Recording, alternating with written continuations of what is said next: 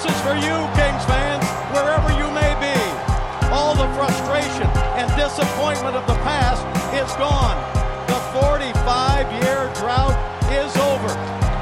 The Los Angeles Kings are indeed the kings of the National Hockey League.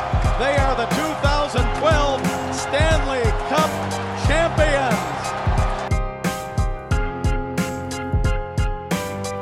What's going on, guys? Welcome to another post-game live here on Dime Dropper for the 2023-24 season. Before we get started, you already know the drill. Make sure you follow us on social media at Twitter, Instagram, and TikTok at Dime Dropper Pod, and subscribe on YouTube at Dime Dropper. Hit the notification bell so you know every single time we post a video and go live. And tonight we have another night of both LA teams in action, and it's a night where both LA teams took an L.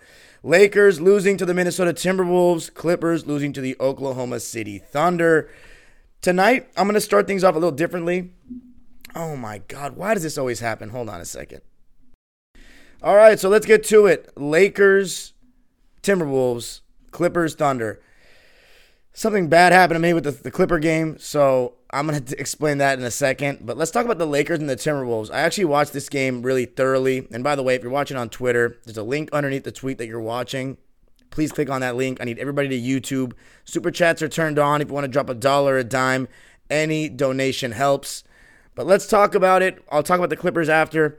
The Lakers against the Minnesota Timberwolves. So this was my first time seeing the Timberwolves this year in a full game. I've been talking about how I haven't really watched them, and they're the number one seed in the West right now. So I was very interested in seeing them play because they haven't played any LA teams yet. So we got the Timberwolves playing against the Lakers. LeBron James load managing. They said he was out with an ankle injury. It's load management. He played last night. He was fine. So can the Lakers afford to load manage when they've already lost 3 games in a row, especially against a team like Minnesota? We got D'Lo, Cam, Taurean Prince, Anthony Davis, and Rui Hachimura starting for the Lakers. For the Timberwolves, it was the exact same normal starting lineup. Rui Hachimura started on Karl Anthony Towns. AD started on Gobert, and Gobert was in every single minute that AD was in. So they were matched up with each other. D'Lo was on Mike Conley and Jaden McDaniels. I'm sorry, D'Lo was mainly on Jaden McDaniels. He guarded Conley for a second, then they switched it with Taurean Prince guarding Conley so they could guard him at the point of attack with length. And then Reddish and Vando were taking turns guarding Ant-Man. When Reddish was in, he'd guard Ant-Man. When he was out, Vando would guard Ant-Man.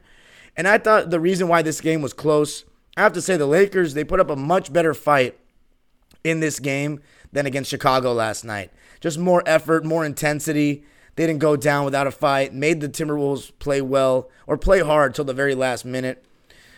I gotta say, Anthony Davis is mainly why this game was close. He started out with some big-time mid-ranges, and his jumper was finally falling. I've talked about it so much this season that Anthony Davis's jump shot has not really been there. Mike Trudell had a stat that he only made 4 jump shots in the entire month of November. But in this game, he hit 5 alone. I think 6, actually. He hit a 3, too, in the fourth quarter. So AD hitting the jumper really made Rudy Gobert not seem like the defensive player of the year that he is guarding him. He was hitting the jumper. He was getting to the basket. He had 10 points in the first quarter on 3 mid-ranges. Also, D'Angelo Russell, much better effort in this game. Thought he was more aggressive. I liked that he was going into frequent pick and rolls with Anthony Davis, getting into the basket. Or getting to the paint, I should say. There was one time where in the first quarter, he even missed a shot, and AD was right there because D'Lo drew 2 defenders. AD was able to grab the rebound, put it back up and in.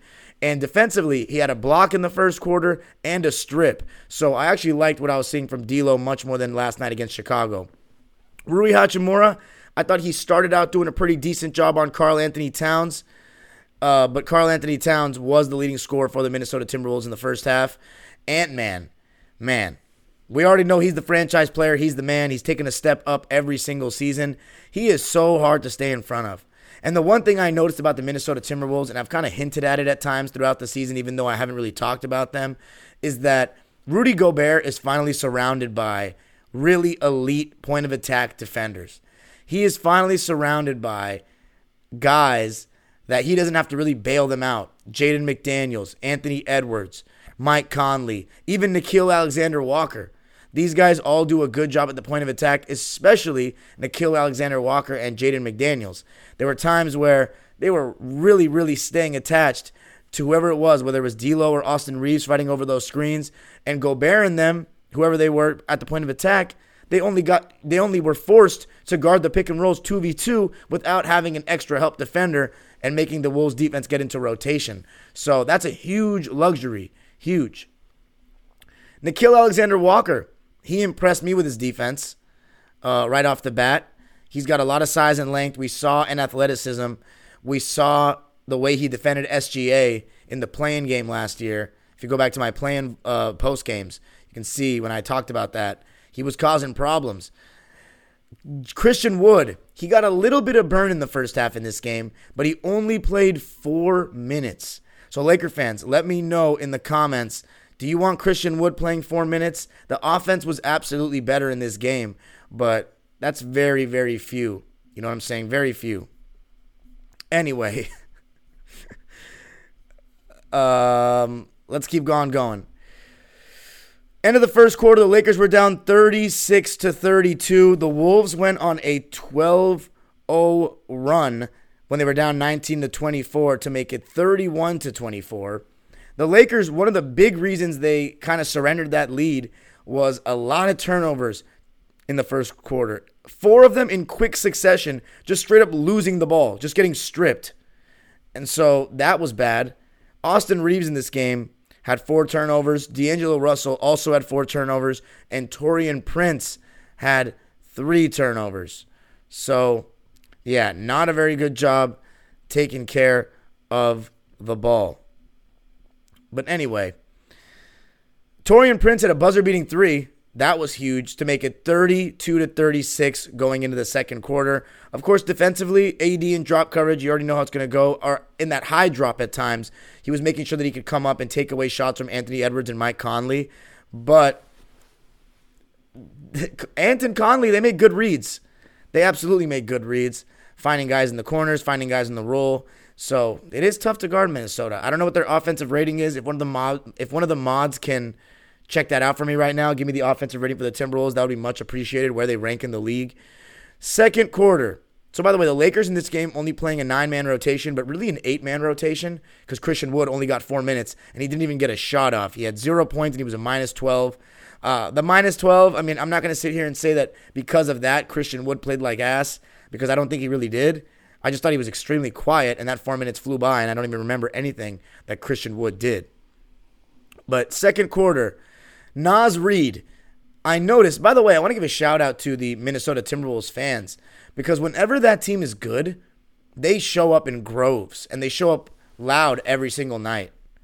That's something. So I got to give it to them, because Minnesota, throughout their history, they never get any attention. They never get any love. Thank you, Bunit Shima. Timberwolves are 17th in offensive rating, so very average, actually. Their defense they make their mark on. But they're not very easy to guard by any means when you have Anthony Edwards, who's so tough to stay in front of. And also, Gabe Vincent also load managed in this game, or was load managed, so it wasn't just LeBron James. But Naz Reid, I noticed the cheers that he gets when he comes into the game. That tells me how much he's ingratiated himself within the Timberwolves and their fans and all that, because they give him a loud cheer. And he comes in and gives you a lot of energy, a lot of fight. He's diving for loose balls, contesting shots at the rim against, guys coming downhill with momentum, knocking down open threes. So, solid impact by Naz Reid.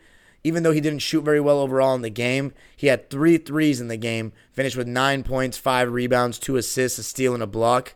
He did have 3 turnovers, though. Both teams turned the ball over a decent amount. Lakers 18 times, Minnesota 14 times. But 18 turnovers, despite how well the Lakers played in the fight that they showed, they need to take better care of the ball if they want to win games like that on the road, especially without LeBron James. You've got to take better care of the ball. That's mainly Austin Reeves and D'Angelo Russell I'm speaking to. Jackson Hayes, I thought he came in and actually gave them some pretty good energy, some verticality at the rim defensively, rebounding, But that's all he's going to give you. Some verticality at the rim, some rebounding, and some fouls. That's what Jackson Hayes does. And he got an and one as well on a pick and roll with Austin Reeves. He had 3 points, 3 rebounds, 1 assist on 1 shot attempt and made it in just 11 minutes. So look, like the Lakers, they got 6 guys playing 27-plus minutes. The other 3 guys, they're getting very limited minutes, 14 and under. Speaking of one of those guys, Jared Vanderbilt. Jared Vanderbilt, he still is not getting the minutes that Laker fans that want him to play more want him to get. He's just fresh off that injury. He's only got 14 minutes in this game. He was 0 for 3 with a donut, but he had 5 rebounds. So his rebounding per 36 is probably really good. But in my opinion, as I've said the last 2 episodes, the Lakers need Jared Vanderbilt to be a bigger part of this team because they really struggle defending at the point of attack right now. They're very mediocre in that respect. They had Cam Reddish guarding Ant-Man, a little bit of Taurean Prince, but those guys are not elite. Jared Vanderbilt is probably the best defender they have.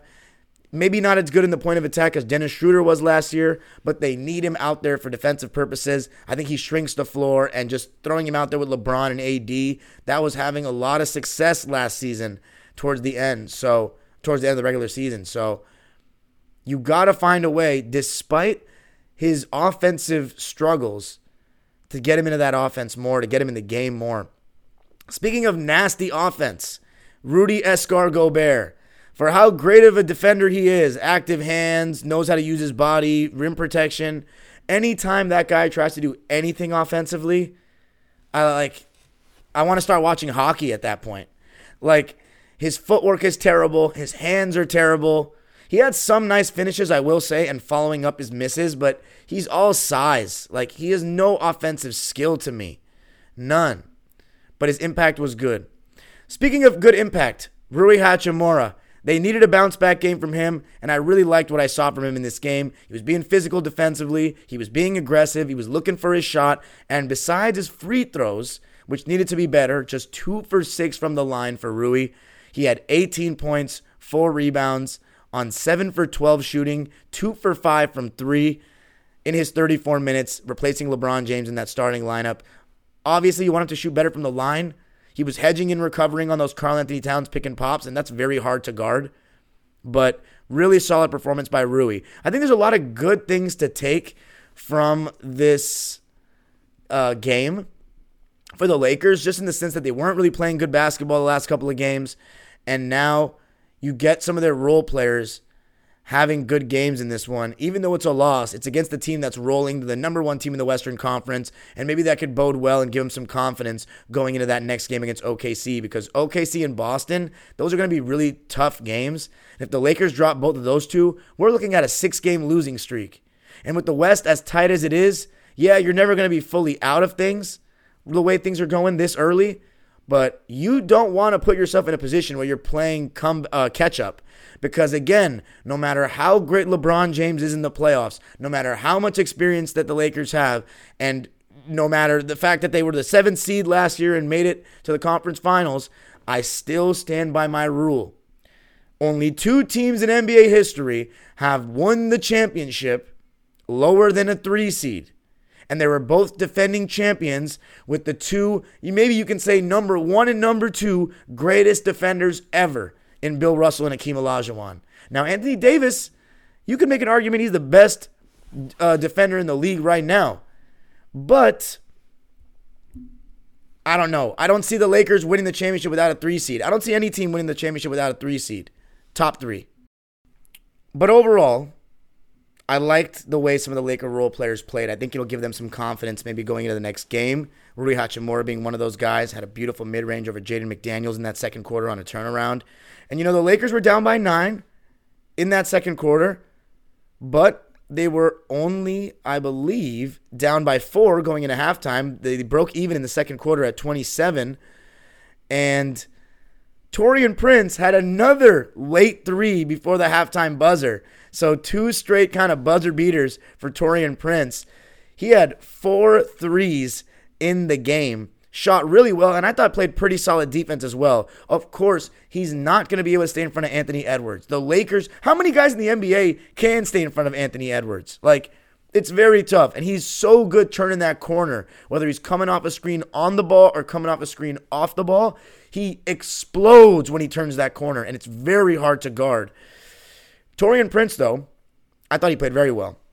14 points, 5 rebounds, and an assist. He did turn the ball over 3 times, which for how much he has the ball is too much. But he was 5 for 6 from the field and 4 for 4 from 3 in 37 minutes.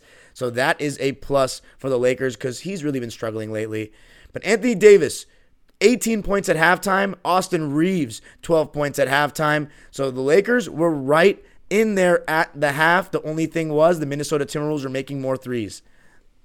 Mike Conley being one of them. I'm very impressed. I hate Mike Conley because he's played for my 2 least favorite teams, and we had our wars with Conley back in the day, the Teddy Bears and the Trash. And it made me so. And one of the most satisfying things about beating the Trash and breaking the curse was that we beat Mike Conley. That was very satisfying for me. I heard he's a model citizen. I don't give a damn. Fuck him. I don't like Mike Conley. Anybody those Grizzlies, those Teddy Bears, Zebo, Mike Conley, Mark, Tony Allen, I don't like them.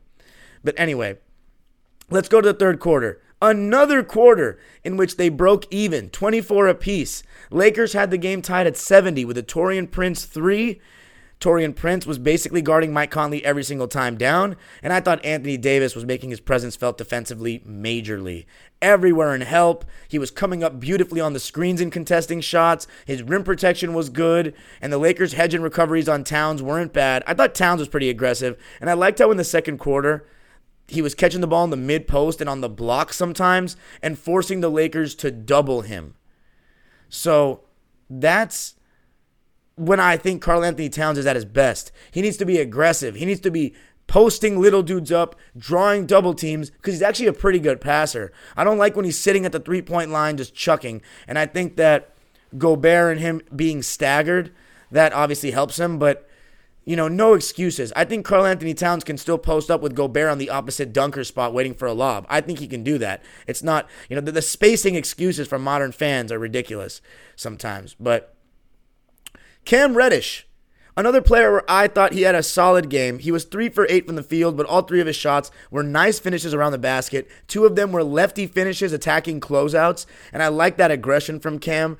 8 points, 1 rebound, 2 assists, and a steal for him on 3 for 8 shooting, 0 for 2 from 3. Again, is he going to do a good job guarding Anthony Edwards? Probably not. Anthony Edwards is one of the toughest covers in the NBA today. The Lakers don't really have a lockdown defender like that. I think Vanderbilt is their best chance, but he's got to earn more minutes with his offense and just, I guess, gaining Coach Ham's trust again, coming off the injury. I don't know what to say. But the Lakers, they actually went to a 2-3 zone in that third quarter and a lot of that fourth quarter. And I thought it wasn't bad, but for anybody that, plays basketball or knows basketball strategy, and I see some of my players in here right now, my 6th graders in here right now. One thing, fellas, rebounding is one of the hardest things to do out of a zone. You have to rebound out of a zone, find a body. It's not as easy as man-to-man, because you're just guarding an area. You're not picking up a body. So at times, Kyle Anderson, Rudy Gobert, these guys were getting offensive rebounds, and it was hurting the Lakers. But I thought the 2-3 zone, they were okay in it. They got a couple of steals. One of them, Rui Hachimura, got an interception. One of them, Austin Reeves, got an interception. And after an Anthony Davis and 1 turnaround, he tied the game at 79. And then Rui Hachimura hit a 3 to give the Lakers the lead. My dad, obviously, he always roots for the LA teams. We're getting a little excited. Maybe the Lakers could pull this one out. And then Rui Hachimura had a really hard fall. Really hard fall. He's going to feel that one tomorrow, right on his tailbone. They called it a flagrant 1. I thought it was really funny how Stu Lance was so anti that flagrant foul, even though he's the Lakers color commentator. But Stu, I love how objective he is, but he's been even a little too objective these days. Like, he's like grilling the Lakers. I have a theory that Stu really doesn't like the way basketball is played anymore. I mean, listen, he's from the 70s. He played in the 70s and late 60s. He has watched every single era of basketball. He's literally watched more Laker basketball than maybe anybody ever. I'm pretty sure he probably saw more Kobe Bryant than any human being. Because he worked for the Lakers every single year of his career. But I have a hunch that Stu doesn't love the way basketball is played. But I think a lot of people don't. And that's not That's not a crazy thing. I'm not a huge fan of the modern style either. But let's talk about the fourth quarter. AD and Ant, by the way, played the whole third quarter along with Gobert. As I said, Gobert matching up AD's minutes. Now, Minnesota threw the first punch in that fourth. I have to say, my second favorite college player of all time. It's funny because my first favorite college player of all time is also on the Minnesota Timberwolves, and that is Jordan McLaughlin. Kyle Anderson is my second, and Kyle's so good. I mean, he just comes in, he plays defense, he rebounds, he passes, he's so high IQ. He's a real leader out there. He communicates so much on the court on both ends. One thing that's really hard about guarding him in the pick and roll, teams want to let Kyle shoot, right? So they keep going under the screen, But Kyle gets you backing up all the way to the foul line.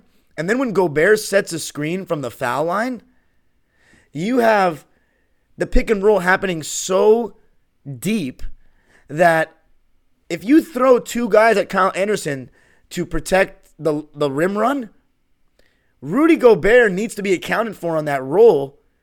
And the closest rotation is coming from the deep corner guarding a three-point shooter. So that's a really, really hard pick and roll to play. And if you switch it, Gobert is likely a lot bigger than who you're switching onto him. And all Kyle Anderson needs to do is just lob it up. And his passing is fantastic, as we know from his UCLA days. So it's a tough pick and roll to guard, and he got some really good stuff on that. Lakers were down by 5, and I thought one of the big stretches of the game that hurt them was they had 2 consecutive turnovers. One, it was 95-100, and they were coming down the court, and D'Angelo Russell, it was Cam Reddish, got the ball stolen from him by Mike Conley. And then another one where Jackson Hayes just straight up didn't catch the ball when D'Lo kicked it out to him. So those were really tough. D'Angelo Russell, as I said, I thought he was doing the right things, but he was 2 for 12 at one point. He just wasn't making shots. I thought he was taking the right shots, but he wasn't making shots. And then he woke up. 13 points in the fourth quarter for D'Lo. He was hitting threes. He was getting in the lane. He got an and one. He was trying to get the Lakers back in the game. But the Ant-Man in the pick and roll, that pass he had to Nickeil Alexander-Walker, it was the right defense by the Lakers. It was the right read by Ant-Man. He made it 110-99. I feel like the game was over right there. But D'Lo made a couple of threes, had a chance to make a third consecutive one that would have cut it to, I believe, 5, and he didn't make it. And Ant was just too tough to stay in front of. He's so relentless. And by the way, Karl-Anthony Towns did not close the game. Kyle Anderson did. So I thought that was pretty interesting. But yeah, Lakers fall a little bit short, 118-111. The Minnesota Timberwolves move on to 21-6 on the season, 12-1 at home. They outscored the Lakers 31-28 in the fourth quarter. The Lakers are now only one game above 500, 15-14, and they're 5-11 on the road. Laker fans, tell me how you're feeling because it's no good right now. Let's read the lines for the game, the team stats. First off, the Lakers shot 49%. The Wolves shot 48%, so pretty close there. The Wolves shot 39% from 3. Really good. Lakers shot 43.5% from 3. But the Wolves shot 36 of them. Lakers shot 23 of them. It ended up being the Wolves making 4 more threes. And they also shot 1 more free throw. Lakers were 19 for 24 with 4 of those 5 misses coming from Rui Hachimura himself. And Minnesota 20 for 25 from the line. So 80%. The turnovers kind of made that little bit of the difference for the Lakers, but if I'm a Laker fan, I can't really be mad at the performance. I'm not going to lie. I thought they fought hard. AD had a good game. His jumper fell. The role players played well. Just didn't have LeBron. And the Wolves, I talk about this all the time.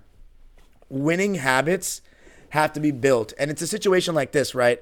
Someone like me, I predicted the Minnesota Timberwolves to finish like 9th or 8th, if I'm not mistaken. I may have even had them 10th. But which obviously was a horrible pick. I'll fully admit my L on that.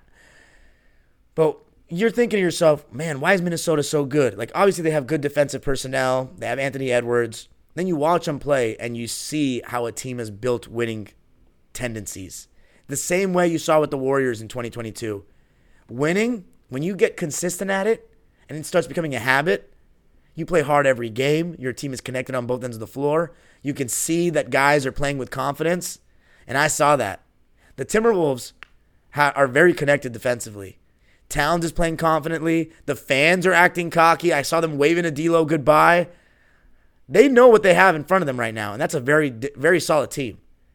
The way Jaden McDaniels was guarding in the point of attack, I have not seen many guys guard that well at the point of attack this season. He's the real deal. Kyle Anderson, Nikhil Alexander-Walker, Conley, they have a high IQ team. I will say, though, the Ant-Man, he dribbles a little too much right now still. He's a little too much of a ball stopper, but I love the Ant-Man. And then Escar Gobert, I don't like him, but he's a great rim protector. The Timberwolves are building winning habits. 12-1 at home. Man, sheesh.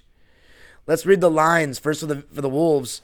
Troy Brown Jr., former Laker, only 6 minutes, shot one shot. He had 2 points.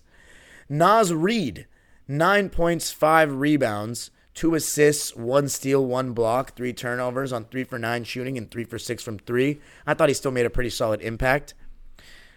25 points for the Wolves bench.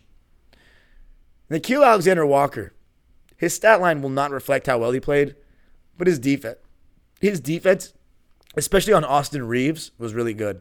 5 points, 1 rebound, 3 assists, 3 steals on 2 for 6 shooting and 1 for 5 from 3. So he didn't shoot well, but his 1-3 was very timely.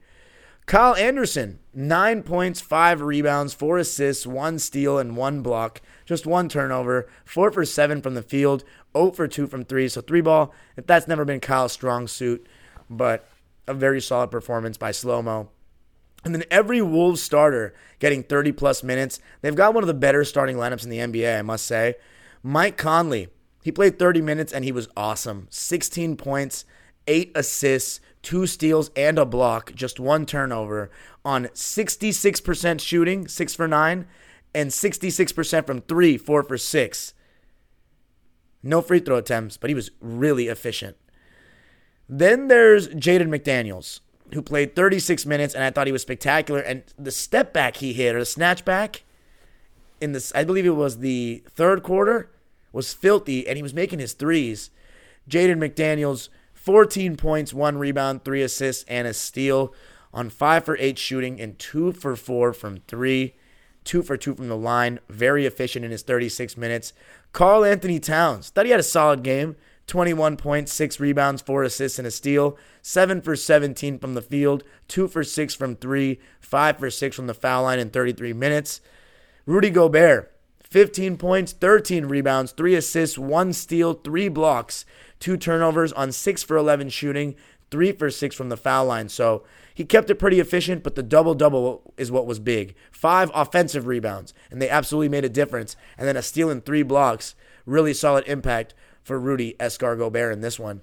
And then the Ant-Man, my player of the game.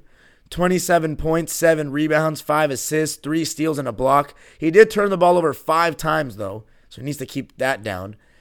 But did all that, 9 for 19 from the field, 2 for 6 from 3, and constantly putting pressure on the defense, making you play defense on him without fouling. He was 7 for 8 from the foul line. Let's talk about the Lakers' stat lines. I talked about Jackson Hayes and Christian Wood and Jared Vanderbilt. Let's go with Austin Reeves. He had a very solid game. Again, I think Austin's actually been playing pretty well lately, but he needs to take better care of the ball. Austin, he has that move where when he gets over the screen, he waits and lets somebody bump into his back like Trae Young and takes that contact and throws it up and gets the foul. He had 20 points, 8 rebounds, 5 assists, 2 steals with the 4 turnovers on 50% shooting, 7 for 14, but 1 for 4 from 3, 5 for 5 from the line, though. So a pretty solid game for Austin. And then I talked about Cam Reddish, Torian Prince, and Rui Hachimura. D'Angelo Russell, he finished with 17 points, 4 rebounds, 8 assists, 2 steals and 3 blocks for D'Lo. He had a weird quote after the game, though, saying, "Defense is not what I do." I get what he means. That's not what he's known for. He's known to be a great offensive player, a very good offensive player, but that's just not something you say, in my opinion. Defense is not what I do. But 2 steals and 3 blocks, at least he was doing that tonight. 4 turnovers, though, needs to keep that down. 7 for 19 from the field, 2 for 6 from 3. Laker fans would still probably like him to shoot a little bit better. And then AD, thought he was spectacular. 31 points, 8 rebounds, 4 assists, and 3 blocks. Just 1 turnover. He was very aggressive. He was making his jumper. He made his only 3. He was 8 for 9 from the foul line, and he shot 11 for 20 from the field in 39 minutes. He was good. But that's it for the Laker game. Now let's talk about the Clippers. So, shout out to one of my mods. 13.3 rebounds per 36 minutes for Jared Vanderbilt. So, he makes his minutes, or makes use of his minutes on the glass.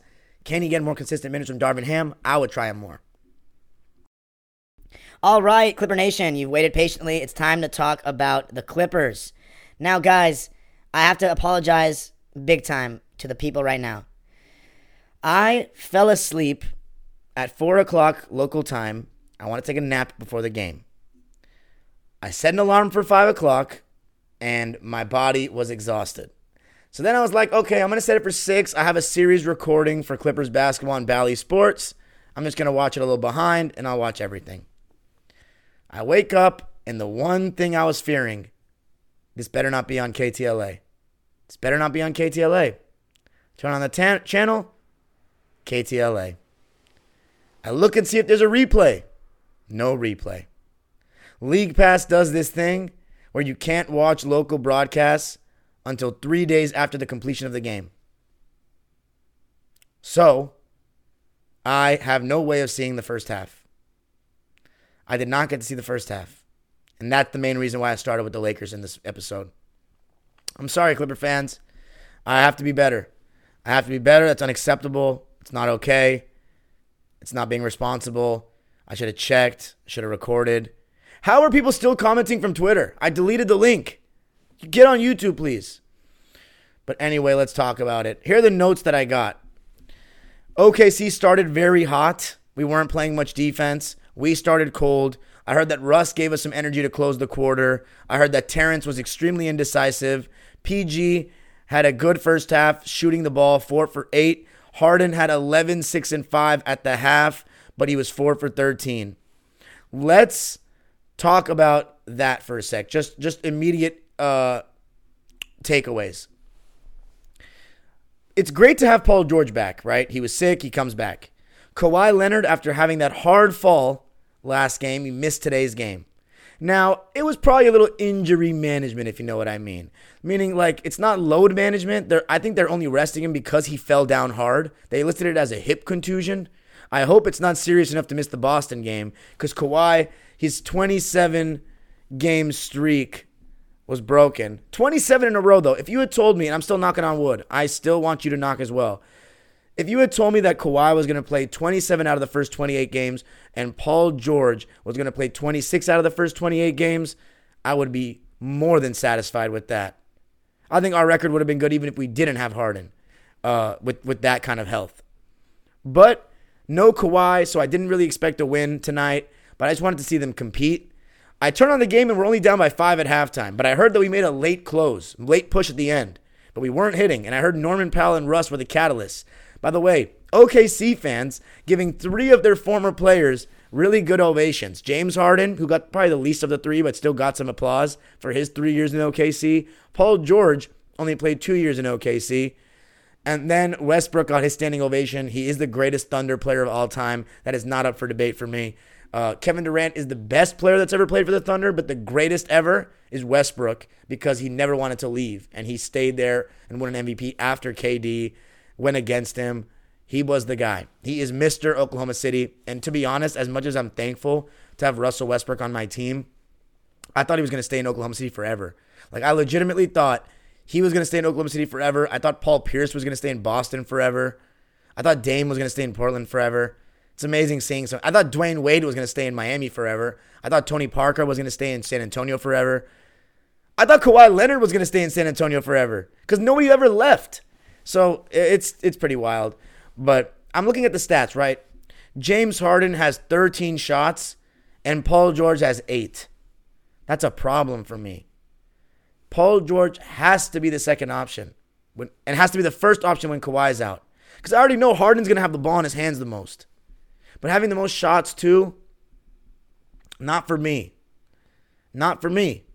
And then I turn the game on in the second half, and Harden does make those 2 threes that kind of kept us, tied the game and may have given us the lead for a sec.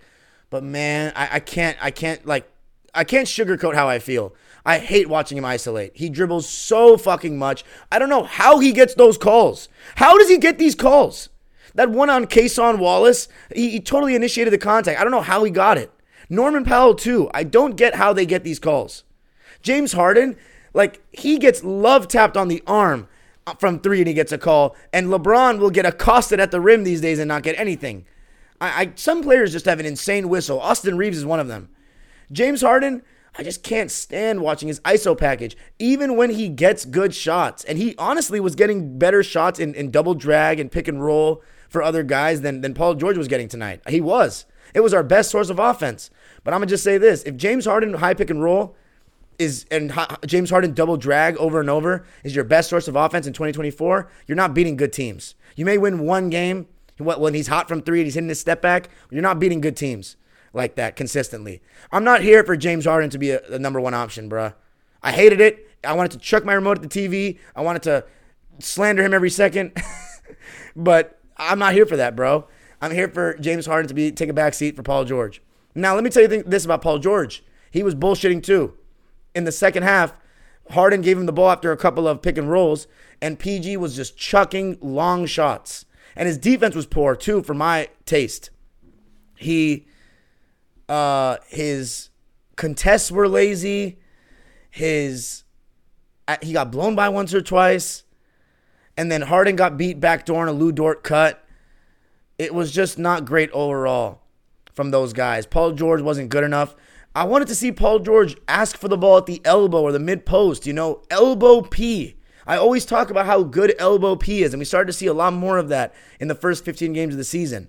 He was just, at the top of the key. And I will say, when Harden came out, we started, because the offense went very stagnant towards the end before Harden came out. It was a lot of James Harden pick and roll and double drag, a lot of dribbling. I was seeing people on Twitter saying the offense got stagnant. It did. But Paul George, he wasn't necessarily doing much either. And I have to say, they had Lou Dort guarding Harden, at times Paul George, Jalen Williams guarding Paul George. And Jalen Williams, he had a little scare there when he had a twisted ankle. I hope he's okay. He came back in the game. He has been phenomenal this year. I've talked about him, I think, several times. But he's been so good. He's got a mid-range. He's got a 3. He can get downhill. He plays defense. He's athletic. I mean, he is just awesome. And then speaking of awesome, I knew this guy was going to be good, but I didn't envision him to be this good. Chet Holmgren. He was giving Zubac a tough time. He got by him at the top of the key, got an and-1, and then this man straight up had a Tracy McGrady moment. Tracy McGrady, he pump faked, got Zoo in the air, and threw it off the glass to himself. I was like, oh my God, what am I watching right now? I've never seen a guy that size do that. He's special, man, and defensively he does well too. And so that caused Ty to be like, okay, I got to take Zoo out, and we put Tyson. And, it was okay. I don't think it made much of a difference at all. If anything, it got worse because we were down by 3 when Zubac came out, and it kind of fell apart after that. But Terrence Mann was on SGA. PG was on J-Dub. As I said, PG was shooting tons of deep jumpers and had some weak contests. And then when Chet came out of the game, the Thunder went with a small lineup with Kenrick Williams playing the backup 5. They had Jalen Williams only playing the fourth quarter. The Arkansas Jalen Williams playing the fourth quarter. But besides that, they just had Isaiah Joe, Aaron Wiggins, Kason Wallace, and Kenrick Williams. So they went with a really small ball switch everything unit. And the Clippers, they were struggling with it, to be honest, because, man, SGA is a problem. He really is a problem. But I thought that the Clippers being sloppy offensively and just getting outworked, it felt like all the 50-50 balls were coming to the Thunder, was hurting them. That the Thunder just looked fresher. It looked like the Clippers were tired and were on a back-to-back. And I'm not giving them an excuse. They should have played harder. They should have played better. But they just looked second best in every aspect. 16 turnovers, which resulted in 20 Thunder points. The Thunder had 12 turnovers, but those 20 Thunder points They were tough. And then the Thunder had 58 points in the paint. Three-pointers, actually, the Clippers shot pretty well. 39.5% from three, 17 for 43. Thunder, they shot 9 less, but they shot a better percentage. 16 for 34 from deep for 47%. And they shot 59% from the field. Clippers only shot 47% from the field. Clippers got 6 more field goal attempts. Thunder got 6 more free throw attempts. Clippers, though, continuing to shoot well from the free throw line. 10 for 12, 83%. We'll take that. Then the Thunder, they shot exceptionally well from the free throw line. 16 for 18 for 89%. So, third quarter, besides that, I thought Russ gave us some good energy. When Harden came out of the game, PG started making his threes from deep. But again, they were just deep three balls. He didn't get to the basket or anything. How many free throws did Paul George take in this game? Let's check. 3. Made all 3 of them, but it's not enough. SGA, man, he's tough, though. Turnarounds, mid-range, 3-ball, everything. And Lou Dort started hitting threes. We were clearly letting Lou Dort shoot. A couple times, Paul George, he didn't even put a hand up on Lou Dort. We went to a zone, and that wasn't working much better. They were getting a lot of offensive rebounds on that zone, and they were making their threes. Offensive rebounds, the Thunder actually only had 6. Felt like more, though. Clippers had 12. 4 of them from Westbrook alone. But the third quarter was just a disaster overall for the Clippers defensively and just effort-wise. 45-33 in favor of the Thunder. The pace was too fast for us. We couldn't keep up. And then very quickly in the fourth quarter, the white flag was waved. White flag was waved. Early in the quarter. I was pretty surprised at that from Ty Lue. He went with Bones, Brandon, Russ. Thankfully, we had Terrence Mann make a 3 for his confidence. But I got to address this right now. Terrence Mann. Oh, yeah, Josh Giddey, I heard, got off to a good start in the first half. But then he was injured and didn't play the rest of the game. So, Terrence Mann, though, my favorite player. I got to be honest. The funk that he's in right now is really bad. And it's really hurting the team. He doesn't look confident at all catching the ball. He looks like he's going to miss every single shot. I feel like he's going to miss every single shot. He needs to be better. And what he needs to do is just keep on shooting. That's it. This is a guy, he's not the best shooter in the world, but this is a guy who has shot in the high 30s every single year of his career. Even 41% in 2021. It's not a huge sample size, but he's got to keep shooting. The indecisiveness, the second guessing of himself is only making him miss more. He needs to keep firing. Look, man, it's absolutely hurting us right now. There's no denying that. But I'm not going to be the one that gives up on T. If anything, if it gets so bad, we can put him on the bench and replace him with someone else in the starting lineup, whether it be Amir or Norm. Right now, Amir, I'd say, would be my leading candidate because he still guards, and we still want that point of attack guy. But at the same time, Terrence Mann, as a starter this season, is 14-4, 14-3 when Kawhi and Paul George and Harden and Zoo are out there alongside him. I will say this. Terrence Mann is a little bit fortunate we traded for James Harden right now because the only reason, one of the main reasons that I was so, confident that we'd still be good if Kawhi and Paul were healthy, even without getting James Harden, is because I was ready for a team man leap. And I don't mean like a big statistical leap, but I mean his role would increase and he was going to be the team man that we've always known. The one that's always positive, that's always, sometimes he's indecisive with his shot, but for the most part, he's letting it fly. He's being aggressive. And when he's catching the ball in that short roll, he's going to the basket. That's not been the team man we've gotten this year. And it's worrying me, but at the same time, this is Terrence Mann. Like, we're forever indebted to this guy. I don't care what anyone says. I don't think people quite understand, if they weren't a Clipper fan before this era, the stands just won't get it, how hard it seemed to get out of the second round. Like, it legitimately felt like we couldn't get past the second round no matter what we did, no matter who we had. blowing 2-3-1 leads, having the worst collapses you can possibly imagine. And that man had the biggest game of his life, the best game of his life, and the biggest game of his life. And not only that, he was great in Game 5, and he was awesome in Game 7 against Dallas. It's not like it was a one-off thing. He was great in that postseason. And he was awesome in the regular season. Every single year, he's always been a positive. So for people to go out and say we need to trade Terrence Mann and this and that, he needs to go, it's just disgraceful in my opinion. Like he's one of our only homegrown players. Like you just want a team of transplants? That's not it for me. Like I love a homegrown player. Like they should get more leeway. We drafted him and he had the biggest game in Clipper history. So I'm not going to turn on him like that. Not after a full season at least. I have confidence that his shot will come back. He just needs to see them fall, but he needs to keep shooting them. At the very worst, replace him from the starting lineup if it gets bad. But I'm not going to panic over one loss and my favorite player, throw him to the bench. I get it. I'm a little biased to Terrence Mann. That's obvious. Because I'm a Clipper fan. I'm not a stan. And team fans, they're always going to be more loyal to guys that were homegrown. And in the playoffs doing that, the curse breaker, you don't understand how much I got made fun of at school growing up because of that second round thing.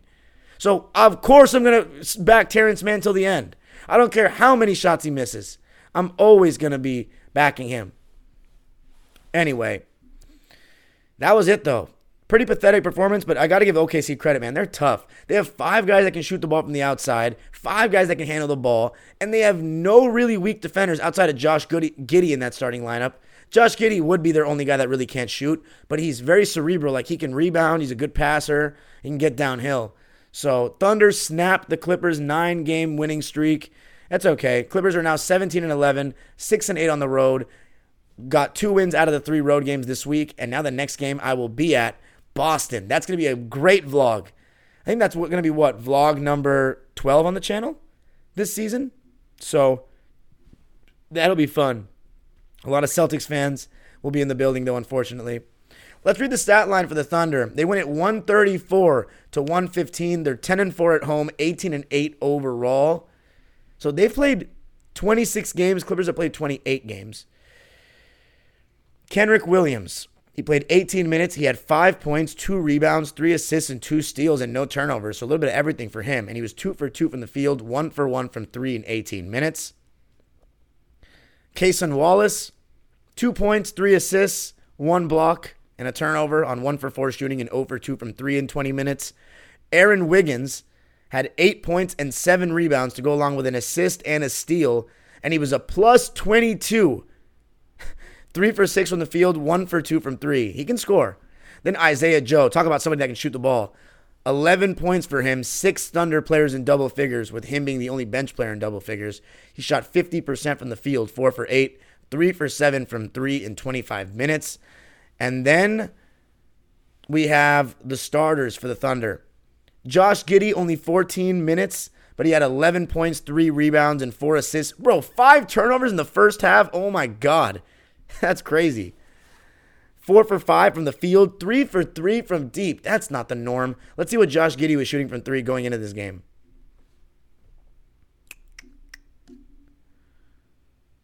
%31%. So, yeah, like that, you're going to play the law of averages there. Then let's talk about Jalen Williams, J-Dub. Thought he was really good. 13 points, 4 rebounds, 7 assists, and 2 steals on 6 for 11 shooting, 1 for 3 from deep. No free throw attempts for him, though, but a really solid performance in 29 minutes for J-Dub, who's having a fantastic season. Then Lou Dort, boo, had a really good game, though. 21 points, 3 rebounds, 4 assists. Did a really good job on Harden on some of those pick and rolls where Harden just could not get the step. And those 2 threes were really demoralizing when PG and Russ didn't even put a hand up. 8 for 12 from the field. I mean, after making 2 threes in a row, you got to put a fucking hand up. Come on. He shot 66% from the field, 50% from 3, 3 for 6. My God. 2 for 2 from the line. And then there's SGA. He's just amazing. I miss him. Love him. Can't believe we drafted him. Would I make the trade again? Absolutely, every time. 31 points, 8 rebounds, 4 assists, 4 steals and 2 blocks. Oh my God. 1 turnover. He only shot 44%, 11 for 25 from the field, 1 for 6 from 3, but he still finds a way to score because he's so crafty, getting to the line, 8 for 9 from the foul line. He's unguardable. He's reached unguardable status. 31 points, 8 rebounds, 4 assists, 4 steals, and 2 blocks in 32 minutes. That's big time. And his team shot insanely well from the field. 59, 47, 89 splits from the Thunder. Let's talk about us. Kobe Brown played 10 minutes. The final 10 minutes, he had 2 points on 1 of 3 shooting and 0 for 2 from 3. Busy Bones played the final 10 minutes. He had 6 points on 2 of 4 shooting and 1 of 1 from 3. Brandon Boston actually got some first quarter run, but he was 1 for 5. I heard he wasn't great.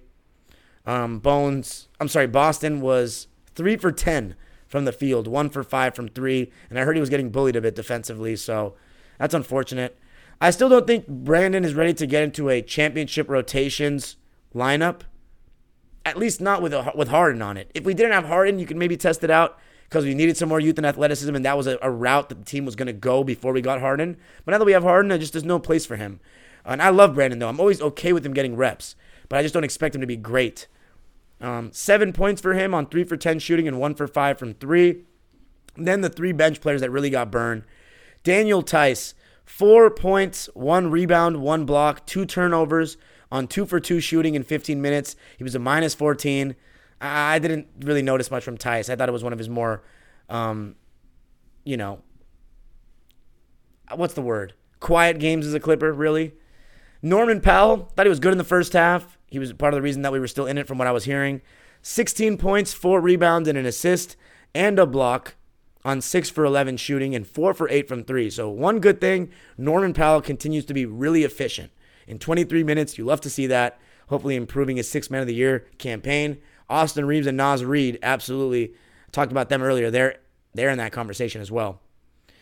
Russell Westbrook, thought he was probably our best player tonight, arguably.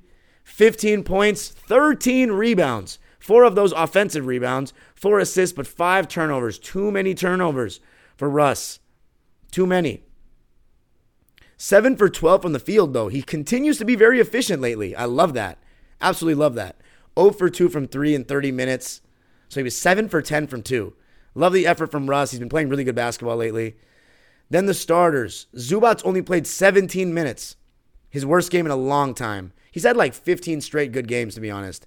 6 points, 3 rebounds, 3 assists, 3 for 4 shooting in 17 minutes. He really struggled with Chet. That pick and pop is tough. It's tough to guard Chet one-on-one. He struggled. Terrence Mann majorly struggled. He was a minus 31. So usually Terrence Mann is really good in the plus-minus category. That reflects how poorly he's playing right now. 25% from the field and 3. 5 points, 1 rebound, 1 assist. The only good stat there is 3 steals and a block. But 2 for 8 from the field and 1 for 4 from 3. Terrence, bro, I got your back till the end. I don't give a fuck how many shots you miss. I'm here. I want you to retire as a Clipper. I got faith in you, but we need it soon, bro. Paul George. Actually, let's go with the Brewmaster. Amir Coffey. His stat line looks good, but I didn't watch the first half, and I don't remember him playing too much in the second half. 9 points, 4 rebounds, and an assist on 4 for 7 shooting and 1 for 4 from 3. He and Terrence Mann shot a combined 2 for 8 from 3, and that absolutely hurt Harden and Paul George in this game. And then we have James Harden. 23 points, 9 rebounds, 6 assists. So, of course, our leading assist guy. 3 steals and a block. So, active hands by Harden. But I thought his defense in the second half wasn't very good. 3 turnovers from him. 7 for 18 from the field. He shot the most shots of anybody on the team, which I don't like. 9 of those shots were threes, and he actually shot well from 3. He was 4 for 9 from 3 and 3 for 9 from 2.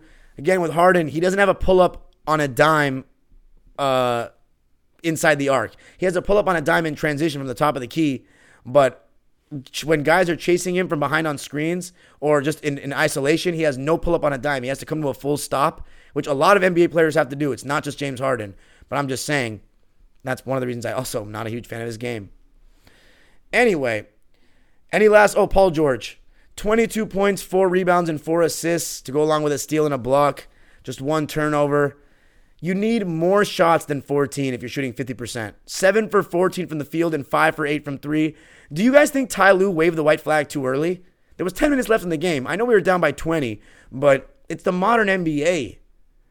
It was like they kind of just were like, all right, we're not going to trip. We're going to play against Boston on Saturday, and we don't want anything else to happen. They led by as many as 20. We led by as many as 1. So the Thunder had our number all game. But Paul George needs to be more aggressive when he's shooting 50%. And James Harden should recognize that. I saw that when James Harden was pounding the ball a lot and doing his 3-ball thing, and in the third quarter, he was looking to get Paul George the ball after a certain amount because he was like, okay, I got to get him the ball. But he should be our focal point. He should be getting the ball in the mid-post, in the mid-range. And that's not just on Harden as the point guard. That's on Ty Lue as the coach and on Paul George himself. I know it's more stagnant than the pick and roll with Harden, but he is our number one guy without Kawhi, for me. But anyway, I'm not tripping on the loss at all. Without Kawhi Leonard, I'm tired of acting like these games without Kawhi Leonard mean anything anymore. We've had to deal with the no Kawhi Leonard Clippers for a couple of years now, and it doesn't tell us anything because this team is only going to go as far as Kawhi Leonard takes them. That's it. It's always been that way, and nothing changes now. We need Kawhi Leonard. It doesn't tell us anything about this team without him. And here's the thing. We got James Harden for this very reason. Games without 2-1-3. Well, we've won 2 games without Paul George, and we've lost our only game without Kawhi. So 2-1 without 2-1-3. I'll take it. Anyway, that's it for me tonight, guys. Now to the live subscribers waiting patiently in the chat. I want to give everybody an apology for not watching that first half. I'm going to try to do some research before I do Locked On Clippers for tomorrow. But thank you, and have a good night. When am I going to be live next? So no Friday live. Saturday, Clippers are playing Celtics. I'll be at the game, so no episode then. I don't know. We'll figure it out. But I've been live so much this week. I'm chilling. Peace out. Have a good night. Oh, and one more thing. It's not all bad for LA tonight. Dodger fans, stand up. Yamamoto to the Dodgers. Now, I don't even know much about Yamamoto, but I'll tell you this. We needed starting pitching, and Andrew Friedman and the boys, they absolutely knocked this one out of the park. Shohei Ohtani, Glasnow, and now Yamamoto. Hopefully getting Walker Buehler back next year. We're going to be cooking with gas. Everyone goes to the Dodgers. It's so great. Everybody must hate us right now. Everybody must hate us. We're like the Yankees of the modern day, but there's one thing we're missing that the Yankees always got. Titles. We need to capitalize, man. It's going to be even more embarrassing now. 10 times more embarrassing if we lose. Now that we have Mookie and Freddie, and we have this starting pitching. Walker Buehler, Bobby Miller, Tyler Glasnow, Shohei, even though he's not going to pitch this year. Probably not. And now Yamamoto. Go Dodgers. Peace out. Have a great night, everyone.